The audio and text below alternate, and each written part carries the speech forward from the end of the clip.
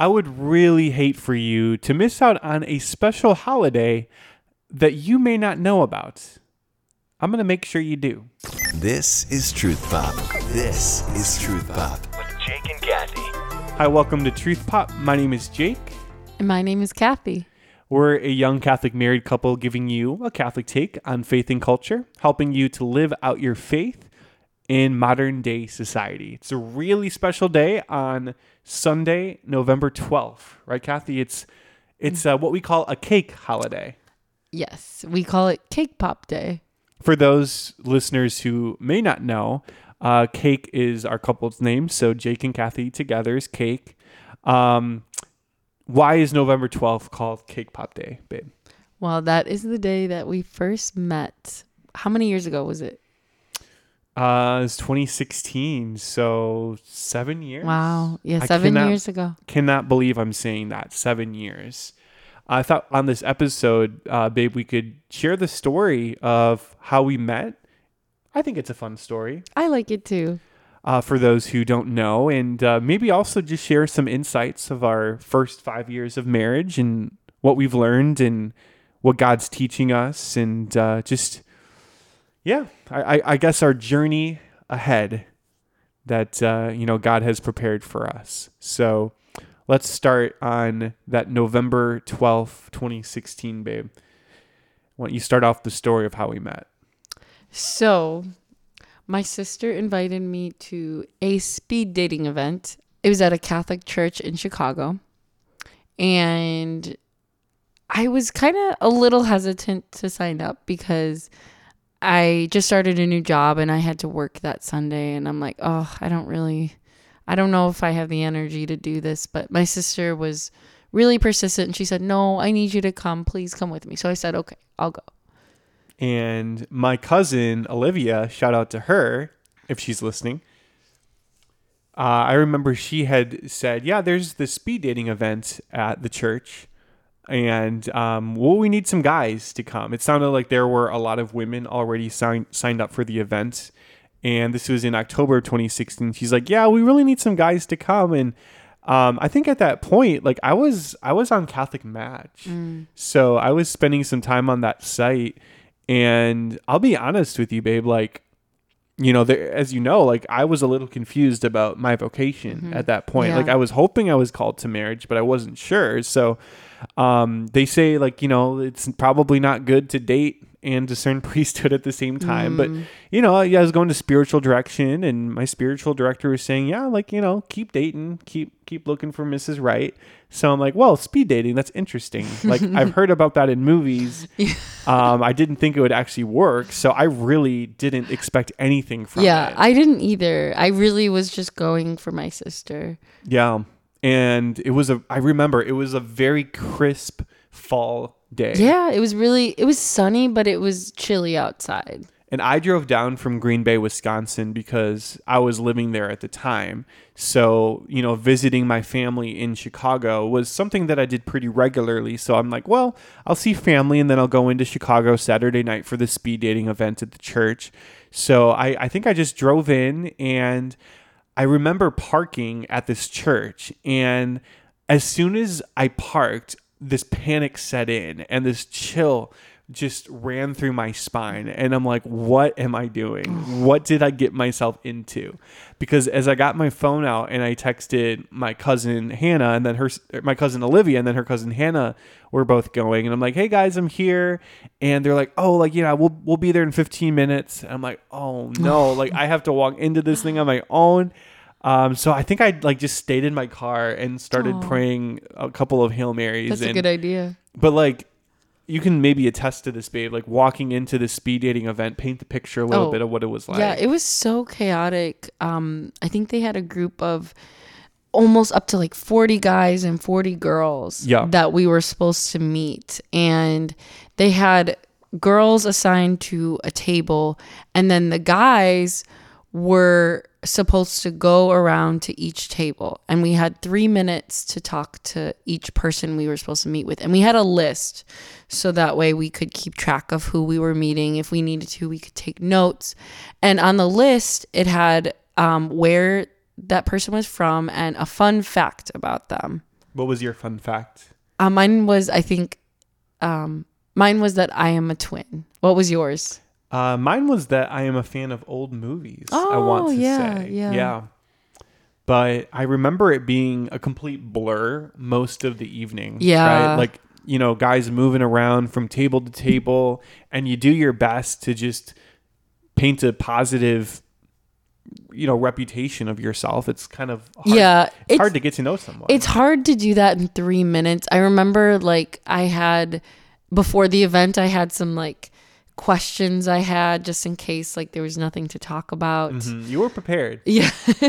And you were also prepared with your 2 Diet Cokes, I remember. Right? Yes. Yeah. Well, they had didn't they have a full bar? But because I had worked the next day, I'm like, I don't want to drink. I'm just going to have some Diet Coke and hopefully not get too crazy. Yeah. Someone said that to you, right? They were yeah. Like, one of the guys, crazy. You got some Diet Coke there. Yeah. One of the guys saw my 2 Diet Cokes and he's like, wow.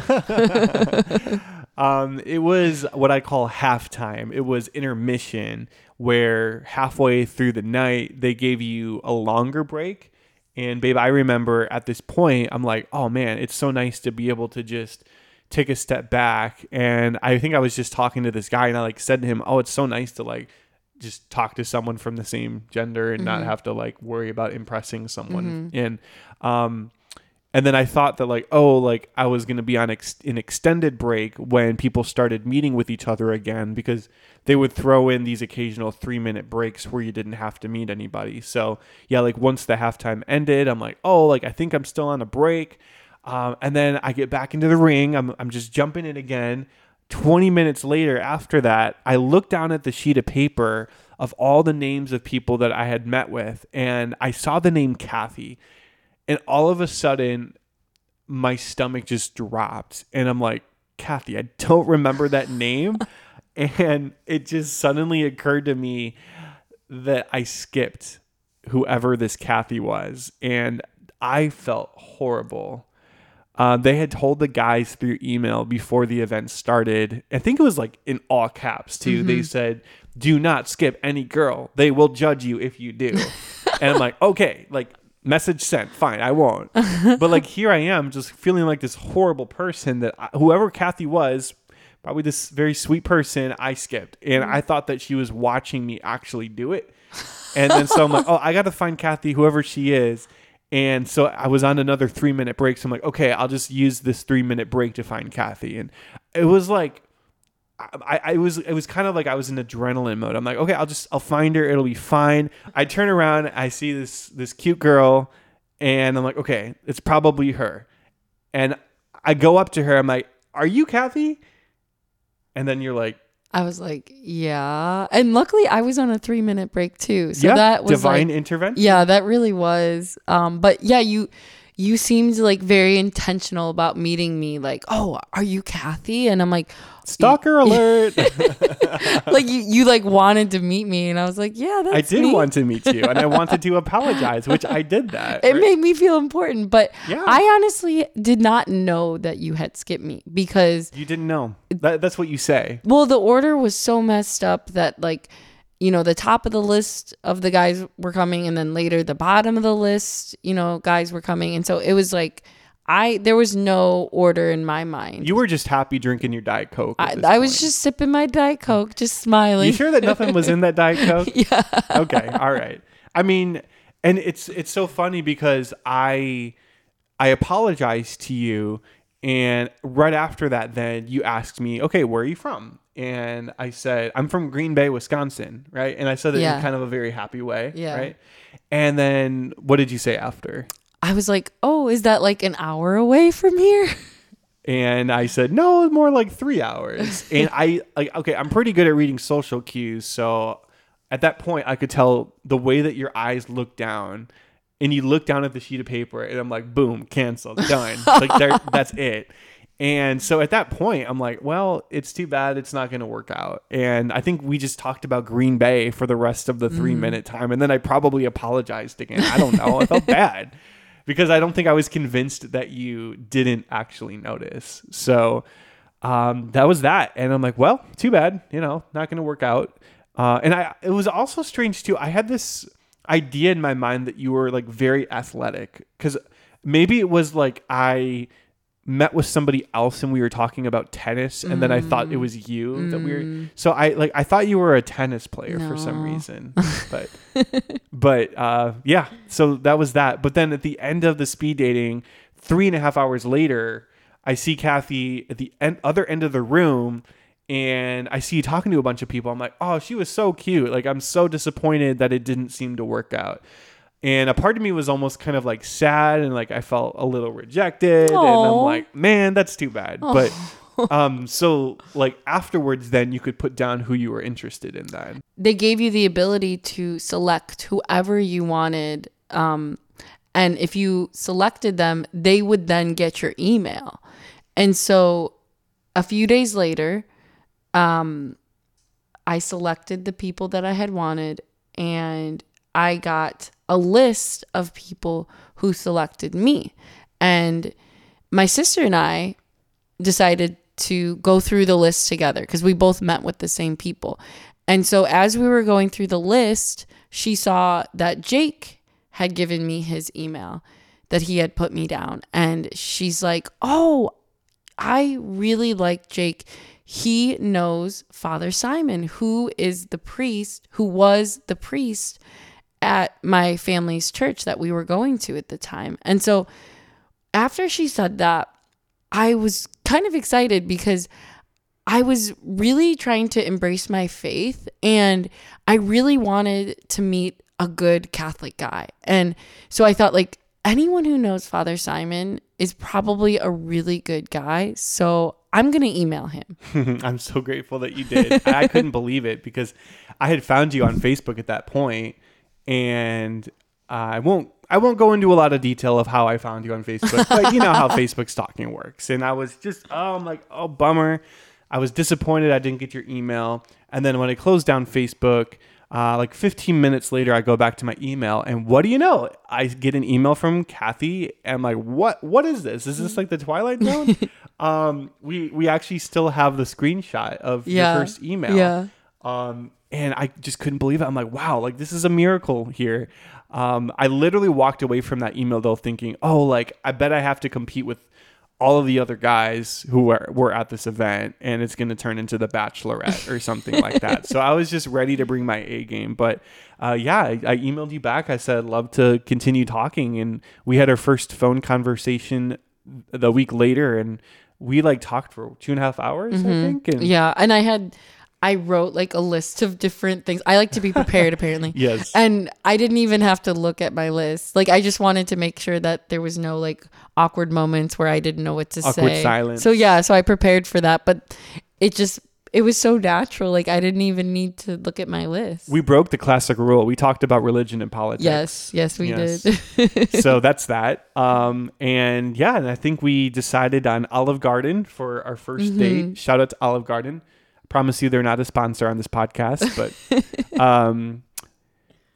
and then I actually did something very unprecedented at Olive Garden, ordering something I never would have ordered before. Oh, yes, you ordered the salmon. And so I was thinking, wow, very unique. He's really healthy. And and you barely touched your salmon. I was so nervous. And I was also very nervous to eat noodles in front of you. I always had it in my mind that I would never slurp noodles on a first date. Like, that's just some unwritten guide code somewhere.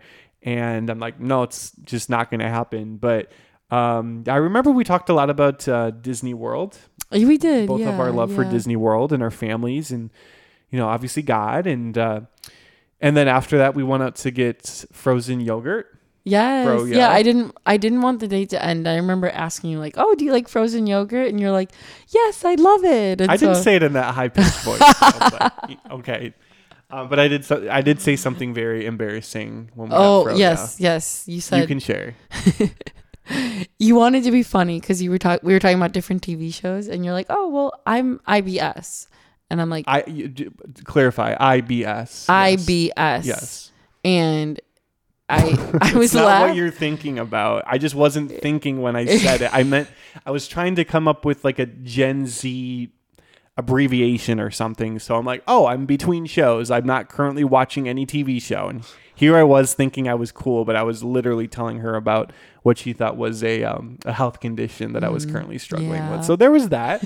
I'm kind of amazed that I got a second date, but it worked out. And second date was we saw It's a Wonderful Life at the movie theater. And did we go to Lou Malnati's? We went to, we were going to go to Lou Malnati's, but then from Chicago, deep dish pizza. Yeah, then we went to Giordano's instead because that was a shorter wait. In downtown Naperville, so that was great. Very Christmassy. I think we literally talked about the vocation of marriage on that day. Yeah, we did. Like, not that we were planning at it at that point, but I think we talked about this is a vocation. Like, this is something we take seriously. And I think it was nice, like, just having that starting point where both of us were serious about discerning marriage. And I also, I did have a sense, like, we stopped in an Adoration Chapel, I think, before we went to dinner together. We stopped at St. Peter and Paul's Church in Naperville. Beautiful church there. They have this stunning Adoration Chapel. And I remember it was, like, so crowded in that chapel at that point, and I was so mad that we couldn't sit together in a pew. But I remember you walked to the front of the chapel, and I had to stay in the back. And I just had this overwhelming sense when you walked up to the front that you were my wife. Aww. And of course I couldn't say anything like that at that point. It was a second date, but I think, it's an Adoration Chapel, and God gives really special graces. And, sometimes he gives us little hints along the journey, and it really helped.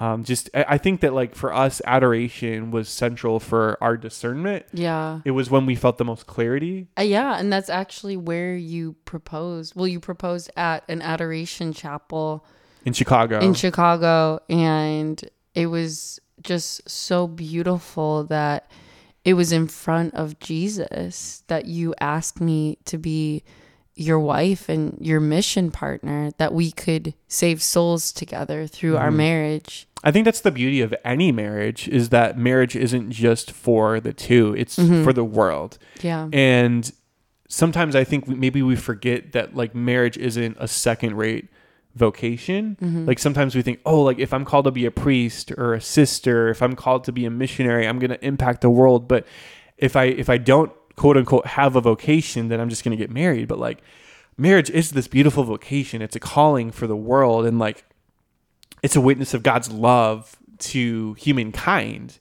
And I think that, like, both of us try to see it that way, that, like, hopefully through this podcast, we can just share God's love with you as you're listening. And maybe right now you don't know what your vocation is, like, you're wrestling with it. And I just want you to know that I've been there too. I know how confusing it is. I know how scary it is. Where, like, maybe you're not sure if God's calling you into seminary. You're not sure if God's calling you to ask that girl out. You're not sure about a relationship working out. Like, maybe you're just stuck in the unknown.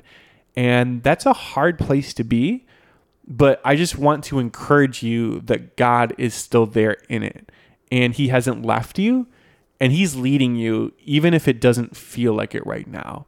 So stay close to the sacraments.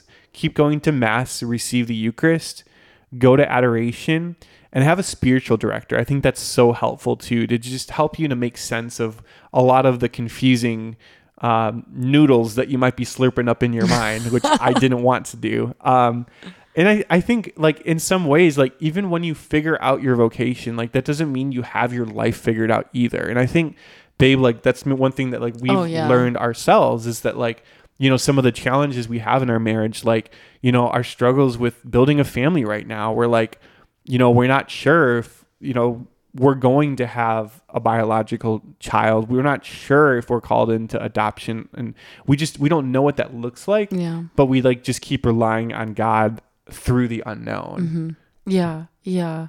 And I think that, we've learned a lot in, like, 5 years of marriage. We've just learned a lot about, like, communication and how important it is to just talk about how we're feeling. Because I think for me, it's, like, really easy for me to stuff my feelings a lot and really not be honest about what I'm actually experiencing. So I think you've really helped me to grow in that. And I think that you've also helped me to really see myself as I am. Because I think marriage is like a mirror sometimes. Like, you hold up a mirror, and sometimes you see things in yourself that you didn't realize were there. Yeah, definitely. Yeah, because I've learned a lot about myself in the past 5 years. I've learned that I'm really not as patient as I thought I was, but that's okay because through our marriage, I can grow in that virtue, and it takes practice, it takes time, but it really grows. And when we have Christ at the center of our marriage, when he is the foundation, our love just grows stronger and stronger every day. And it's not always easy. It's not always, butterfly and rainbows like they show in the movies, but it's beautiful and it's real. I think that, the more you're able to fall in love with Jesus, the more you fall in love with your spouse. Exactly. That Jesus isn't the one that's trying to break your marriage up. He's the one that's trying to bring it together more. And you are called to love God no matter what your vocation is. And so even if you're single right now, like, pursue Jesus. And the more that you pursue Jesus, the more that you'll find yourself. This is Truth Pop.